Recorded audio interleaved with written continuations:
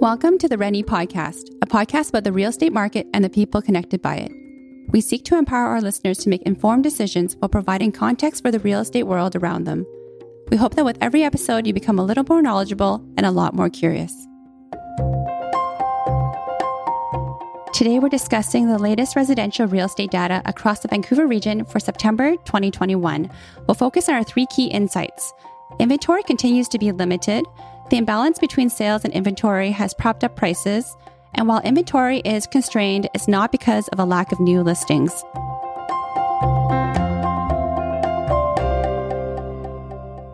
My name is Justine Liu, Managing Broker at Rennie, and joining us today, as always, is Ryan Berlin, our Senior Economist and Director of Intelligence, Ryan Wise, our Senior Analyst with our Intelligent Department, and we're excited today to welcome Ryan Wong, who's been with Rennie for over 18 years and has been a real estate advisor with Rennie for 9 years.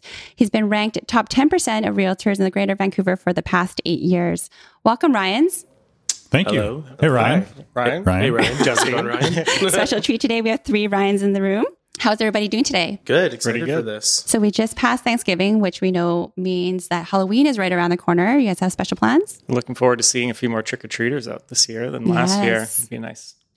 Then you don't have to eat all the candy that was left I over. mean, I still will. Yeah, just on the candy hunt. But I'll be going up to Whistler for the weekend. Oh, Just that'll be a fun. Small group, yeah. Getting away. Scare Very some nice. kids up there. Yeah, just hide. Just hide myself. So let's get right into our first insight here, which is inventory continues to be limited. September inventory was 12,379, down 36% from last year. So Ryan, the story of constrained inventory is one we've discussed here before. It's becoming more constrained over time, and how is that affecting the overall health of the market? Yeah, so it's pretty interesting. I mean, I think we talked about this last time as well, but we often focus, when we talk about real estate, we talk about sales because those are actual transactions. Somebody agreed to sell their home and someone agreed to purchase the home at some price. And when we say inventory, just to be clear for everyone, we're talking about at a given point in time, it's the number of homes that are available for purchase, right? So it's sort of like the product on the shelf. And so that number, 12,379, is not going to mean a lot to most people when we're viewing that or thinking of that in a regional context. But as you said, Justine, down 36% from last year. Last year was kind of an odd year. So, where does that leave us? Well, September's inventory was actually the lowest inventory in September that we've ever seen in this region. We're talking about a market where there's just not much on offer. And we still have a lot of buyers out there, right? We've seen sales. We peaked at 9,000 sales back in March. And since then, quite literally every month since then, we've seen the number of sales decline. I would suggest or propose the notion that it's not because there aren't would-be buyers out there, but because there aren't as many options or realistic options for the people that are looking. I mean, we hear Ryan Wong, you can chime in on this for sure, because you work directly with clients, both buyers and sellers. But all I hear about are scenarios where a home that, not a home with a hole in the roof or, has a couple, oil tanks buried in the front yard, but, move-in ready homes go on the market and there'll be dozens, maybe even 100 viewings, over a very short period of time. And within a week, that home has sold and it's off the market. Yeah, commonplace for sure. We experience that not only ourselves, but we have an R&A chat, and realtors have market banter and what's going on with their listings, et cetera, and what they're seeing out there, and we're hearing it very often still. Very limited supply, but there's still definite buyers. I think the buyers are there's a little bit of fatigue, and the fatigue changes is like before, let's say March, April. When there was a lot of activity still of buyers, but a lot of listing activity, there was more inventory to pull from when it started. The fatigue was different, but they were swinging the bat. There was always something to go out there and swing the bat at. Now it's almost like sometimes they're sitting for a week and there's like, is the MLS working? Is my search working? Is it like, so they're getting this fatigue of not only am I not being able to swing the bat, but, when they're out there, they're competing still again. So it's becoming more difficult of this. Will this happen? Type scenario. It's interesting as well because we harken back to the spring, and that's when we saw the average days on market measure for homes that had sold was like quite literally at an all-time low. Like it was in the single digits of days, which is incredible when you think about that. Like a home is listed on the MLS, and then, within, I think at its low point, and we were seeing homes on average selling in 7 days. So that goes from listing to sometimes a viewing for realtors, and then an open house or two on the weekend, and then offer accepted. And it's an incredibly fast turnaround. But from the lows that we were seeing for days on market back in the spring, the average days on market for homes that were selling started to move upwards until September, when that number fell again. And I know, Ryan Wise, you were looking into the data and had some thoughts. Yeah, so I think going back to the spring, we really saw a frenzied pace, and that came through in the measure of the days on market that we like to look at.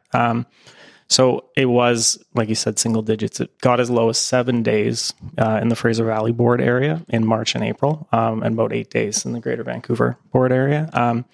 And that, as things kind of slowed down in the summer, so June, July, August, it kind of crept up to about 2 weeks, which is still below that sort of 5-year average that we've looked at in the past, that comes in at 18, 19 days, a little under 3 weeks. And then sure enough, as things started to pick up, even though sales rates didn't necessarily pick up in September, we're dealing with a much lower inventory level. So the competition for homes has picked up, and that pace has picked up. And so that trend is reversed back, and we're looking at 9 days in the Fraser Valley Board area for September and about 11 in Greater Vancouver. So we're getting back into single digits. And that type of thing can be really challenging for both buyers competing with other buyers trying to find a place, as well as for sellers who maybe they're trying to find another place. They list and they have now a week to find another place to buy and, arrange all the financing, get everything in order. And so, Ryan Wong, I was curious, how you navigate these tight situations for some of your sell side clients or your listing clients who maybe have a tough time trying to coordinate all of that and still, get full value for their home. Yeah, I think it comes with experience and understanding of the market. So when you sit down first with the seller, a lot of the times they're thinking of the buy side as well, right? Mm-hmm. So there's double side. It's kind of walking through of like, what's your objective, your goal here? Where are you buying? What's your next step in the process? And then evaluating, is that something that's attainable easily? Very difficult to? Are you open to the risk of buying first and selling after? Looking at the data, it's still a seller's market. So it's very strong. Even at the top of close to 3 weeks on the market, it's not very long. So usually I'll tend to try to coach a client through and understand their financial qualifications, how it works, explain the pros and cons of both sides, the risks involved. And in this market, the majority of my clients have been buying before selling. They know the risk involved is, depending, looking again at the product to product, where are you moving to and what are you holding to sell? If you're not going to be buying here or moving out of province or country or whatever, not an issue. But usually in this market, hopefully you have some leverage in when you do sell on some times, on pricing, etc. It's been commonplace, so I've been lucky on that. But I really think it's educating the client on both sides of the buy and the sell. It's not just the sell and this can happen, this can happen. Well, what are we looking at? Let's take a look at that before we move forward. If you're not in a rush, hey, look at this. There's like 3 homes on market in this area that you're really looking at. And if I look at the sales for the last 3 months, these are on for like 7 days and gone. So you're going to have a really tough time. And in that side, if they're selling in 7 days and you see it's 50,000 above ask, it's competitive. So there's a lot of competition out there for you. So just coaching them on that, I think it's a hard conversation sometimes because you feel like you're taking all that risk on too. But if they sell, do you have a secondary option? Let's say you can't buy. Are you going to move in with mom and dad? Are you going to rent? Like what's going to happen? So really having an understanding of that scenario, and sometimes that takes experience, but also the education of looking at the data and doing your homework. Mm-hmm. Yeah. And this is actually, the market is as dramatic as things seemed at the end of last month. Just looking at the month-to-date data, halfway through October now, inventory is down by another 500 units. So we're sub 12,000 at the moment. And that's in resale. There's also, obviously, buyers do have the pre-sale option. Mm-hmm. Typically, it being pre-sale, the home is not move-in ready when you write the contract. But we're also seeing a similar trend in that segment of the market. So At the end of last year, the second half of last year, on average, there were around, at a given point in time, around 9,000 pre-sale homes available for purchase. And now through the first 6+ months of this year, we're sitting at somewhere between 7,000 and 8,000. So it's not as dramatic a drop as we're seeing in resale, but we're even constrained on the pre-sale side. And I know Ryan Wong, we were talking about this prior to recording today, that pre-sale market is kind of a different beast, and accessing it as a buyer can be difficult. It might be hard for some people to know where to look for information or to make rational decisions and comparisons. And so, like you were talking earlier with us before we recorded about how you work with buyers or what you do to stay on top of pre-sale opportunities. Yeah, pre-sale is a bit of a different beast and an option, and buyers do ask about it. Like some that are in resale and they're finding themselves striking out time and time again. Like maybe we should look at a pre-sale. There's a perception too with, on the news out there, I have my clients personally sign up for pre-sales. I say, I'll do it. You do it too. Stay educated, stay on top of it. Just don't rely on me. And they were seeing things like bonuses coming through and through COVID or price adjustments. And then now it's ramped up post New Year, all through the year now, where developers have all come back online. We're going there. There's like 70% sold out in the first couple days. This is seen as a norm again. What I do is obviously a lot of the Rennie advisors are lucky to be able to have data to pick from here and use that data for their clients to understand. They also have the experience of working in projects, visiting our projects, et cetera. But it's taking the data and the education, and if you're being on point of stuff, and I'm very fortunate to have an assistant who helps me with it. I know it's very time consuming, but you have to put in the time to know your stuff. Like that's real estate. If you don't know your stuff, like you're not doing it correct in my mind anyways. So advising your clients, well, this is what's happening in this area. This is what's happening in here. Here's the pricing trends. When I'm telling them like, hey, this is the one I'm interested in Brentwood, this new project.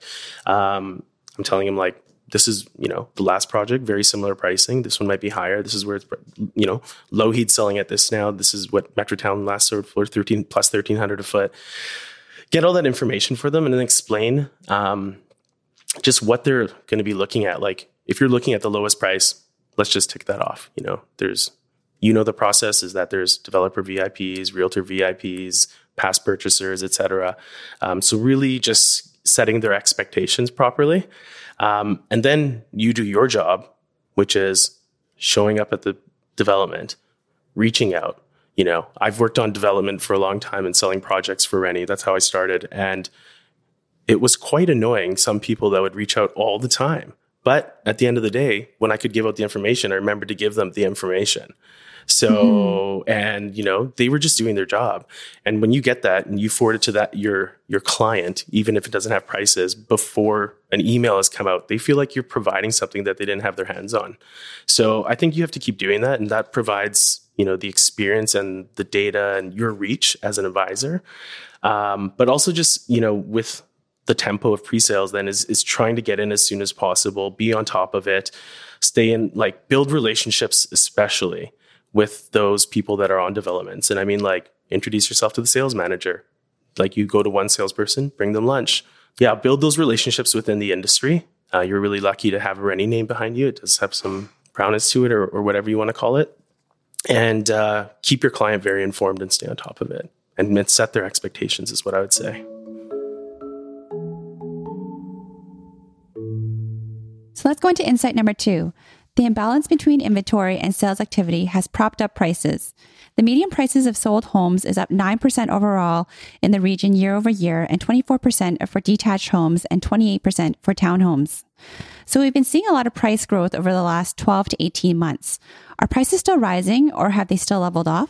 Yeah, it's interesting. The year-over-year increase in median townhome prices of 28%. I mean, clearly that is unsustainable, even over the medium term.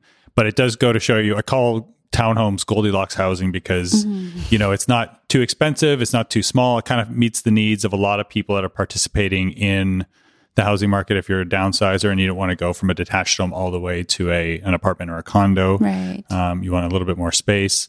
Or if you're somebody who's moving up in the market, maybe your family's growing, either you're not ready to take care of a detached home, or the price is too much of a stretch, and so you land on the townhome. So there's sort of demand coming at that segment from both sides, and it's also the smallest segment of our market in terms of overall supply. So in some ways, not surprising, but 28% is such a huge number. And then even if we look at the month over month change, just looking at between August and September, the change in median prices across the region, townhomes are up 7%. I wouldn't put too much stock in the month over month numbers, just in the sense that they can vary. So 7% is not, I wouldn't extrapolate that to some sort of annual change, but that is that's a big number. And then for detached homes, a 4% growth compared to August, and condos were up 1% in value overall. So it's interesting. The last month was a bit of an anomaly again, because even though sales fell off, inventory wasn't really there.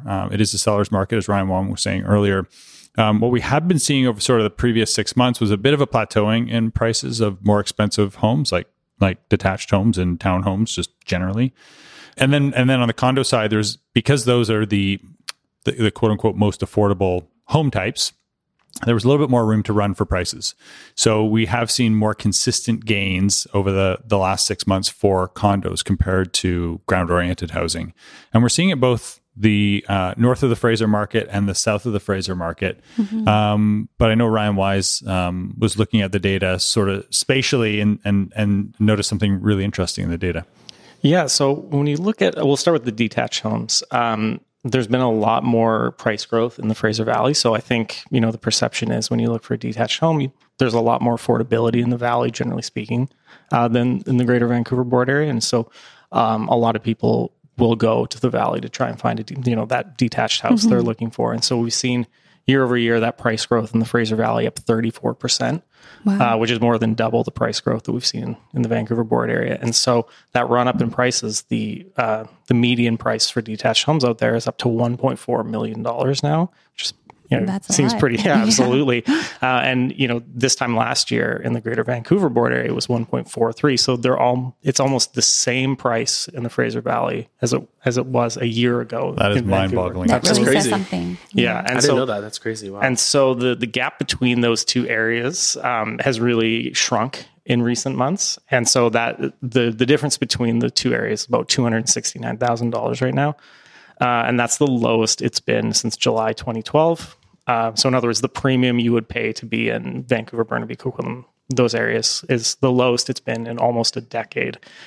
So that relative affordability that we talk about that has existed in the valley is being eroded as so many people have gone that way to try and chase that value. And so it's coming back a bit. And so there's not as much relative affordability in that area as there has been in recent years. I've even seen that in the pre-sale out that way.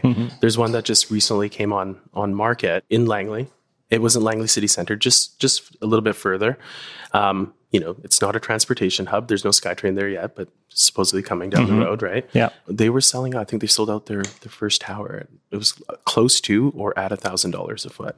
Wow. Yeah, that's incredible. Yeah. Insane. And it's a beautiful tower and they have great amenities, but same, you're still buying a piece of property in a condo tower. And that's what they were selling out there. And they did well. There's lineups waiting for it. And especially when you consider that in the context of, looking at Burquitlam and Lougheed, where they're still not really cracking the $1,000 a square foot mark. So to see that south of the Fraser really speaks to how the perception of different parts of the region has changed, and that dynamic north and south of the Fraser has, for sure.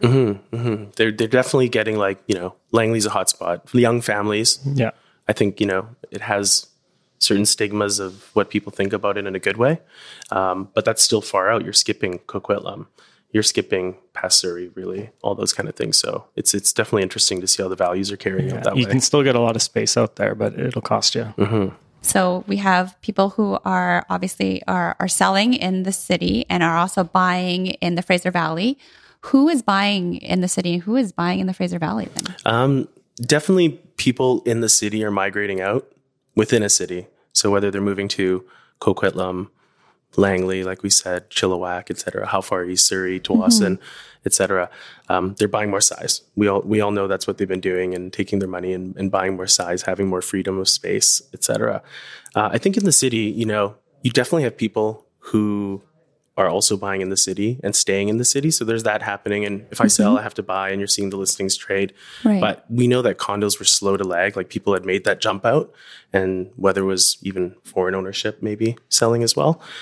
But I really think that, we've talked about in the past the migration numbers just within even Canada of how people from Ontario, people from Alberta are all moving west, making that lifestyle change. And I really think that when they first make that jump, a lot will buy. I have clients, I actually have friends who have done that. I had a referral. She was moving from Toronto. She's moved here. She set up roots in Cedar Cottage. Now her mom and dad want to move here because the two of the daughters are here. Right. So like they're making that migration, but the mom and dad want to rent first because they're very particular. They're older. They don't know exactly what. So they said, Ryan, help me find a rental in Olympic Village. Do you know anything? How much is this going to cost? But at the end goal, we're going to buy. And I think there's all of that happening. People are even moving here, getting a feel, and they're going to love it. Like, that's why they're moving here.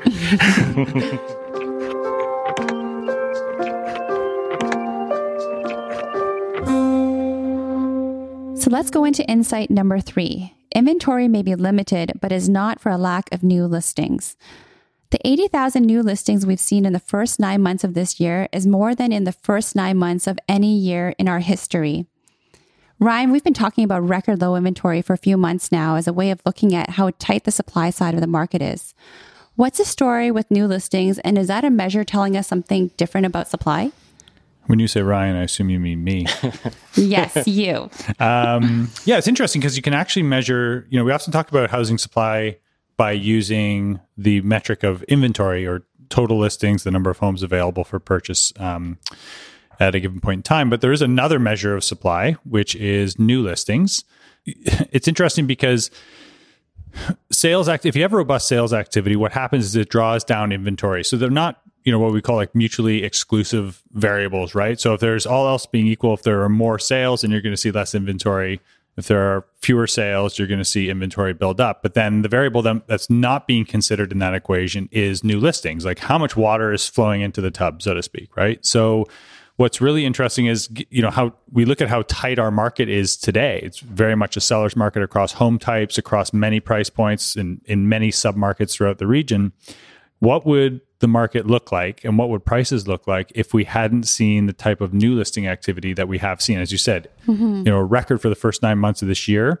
And if we look at the past 12 months of new listings, in September for our region, we were in excess of 100,000. And that's been the case. If we walk that back as a 12-month sum, going back into August and into July and June, for 6 months, we've been in excess of 100,000 new listings over the prior 12-month period. And we actually hit an all-time high of 108,000, more than 108,000 new listings for the 12 months ending in May of this year. And that exceeds we were in the high 90,000s in 2016.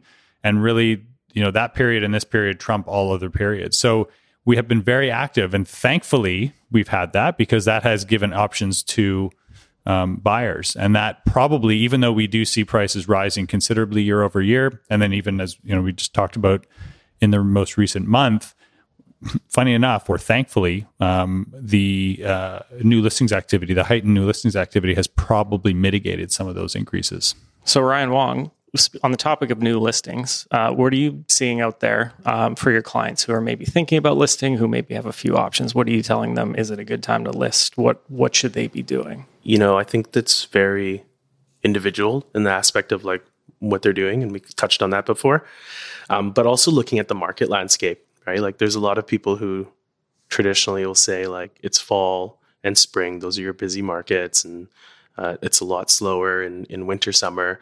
I feel like that traditional kind of spike has been put out. Sure, it's dependent on sellers a lot of times if they want to close their doors for the holidays. I had a potential client come to me. She had been working with another realtor. She was selling her 1-bedroom in Mount Pleasant. This was in October, November of last year.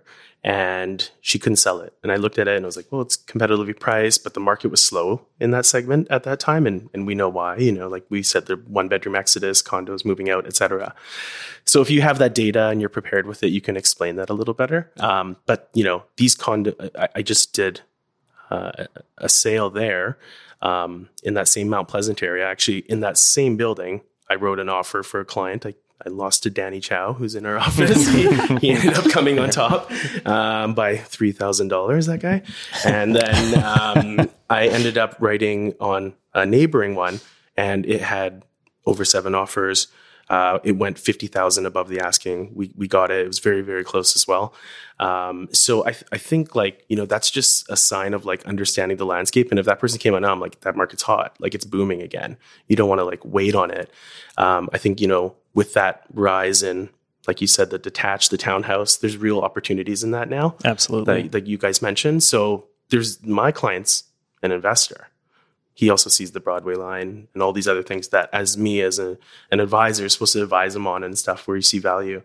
So, I think right now you'll still have a good buyer pool out there, very serious buyer pool. Like we mentioned again, touched on is swinging the bat is becoming less and less because those listing numbers are going down.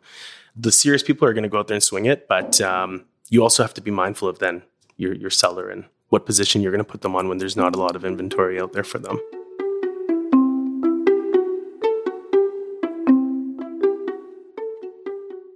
Thank you, Ryan Wong. It's so great to always hear your experience and your advice. Is there any added advice or any final thoughts that you want to share with potential home buyers or home sellers?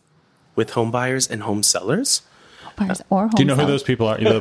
People own homes. Or Those are them. Want to buy one? I like those people. It's just make sure that you're staying on top of the data. I think data is important. It tells you the story of where you're coming from and the trends and where you're going. Not only data and sales numbers, but like we touched on is migration and looking at that, and then taking into account international possible migration. Also looking at politics, we've touched on politics a lot, and Ryan here definitely can tell you more about that. But that, I think when they bring that out in the landscape and stuff, it's valuable information. So to be bringing to the table and keeping mindful. So just make sure that, you're staying on top of the data, what's happening in the market, and having your agent keep in communication with you all the time about that stuff. Great. Thank you. And if our listeners want to get more information or learn more, how can they reach out to you? Email me anytime. rwong@rennie.com, RWONG @rennie.com.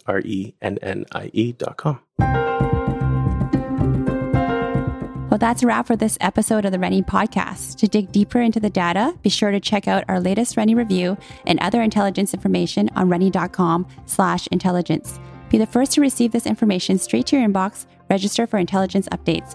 Thank you so much, Ryan Wong, for joining us today. It's always a pleasure. Yes, thank you. Thank you, guys. Ryan, and Justine. Thanks, thank Justine. You. Ryan, Pleasure. Ryan, Ryan Berlin, Ryan Weiss. Thank you so much again. We'll chat soon.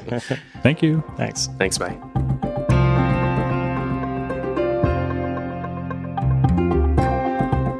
The Rennie podcast is a Rennie production and is recorded on the unceded territories of the Musqueam, Squamish, and Tsleil-Waututh nations. Thank you for joining us. If you'd like to learn more, all resources mentioned in the episode can be found on rennie.com.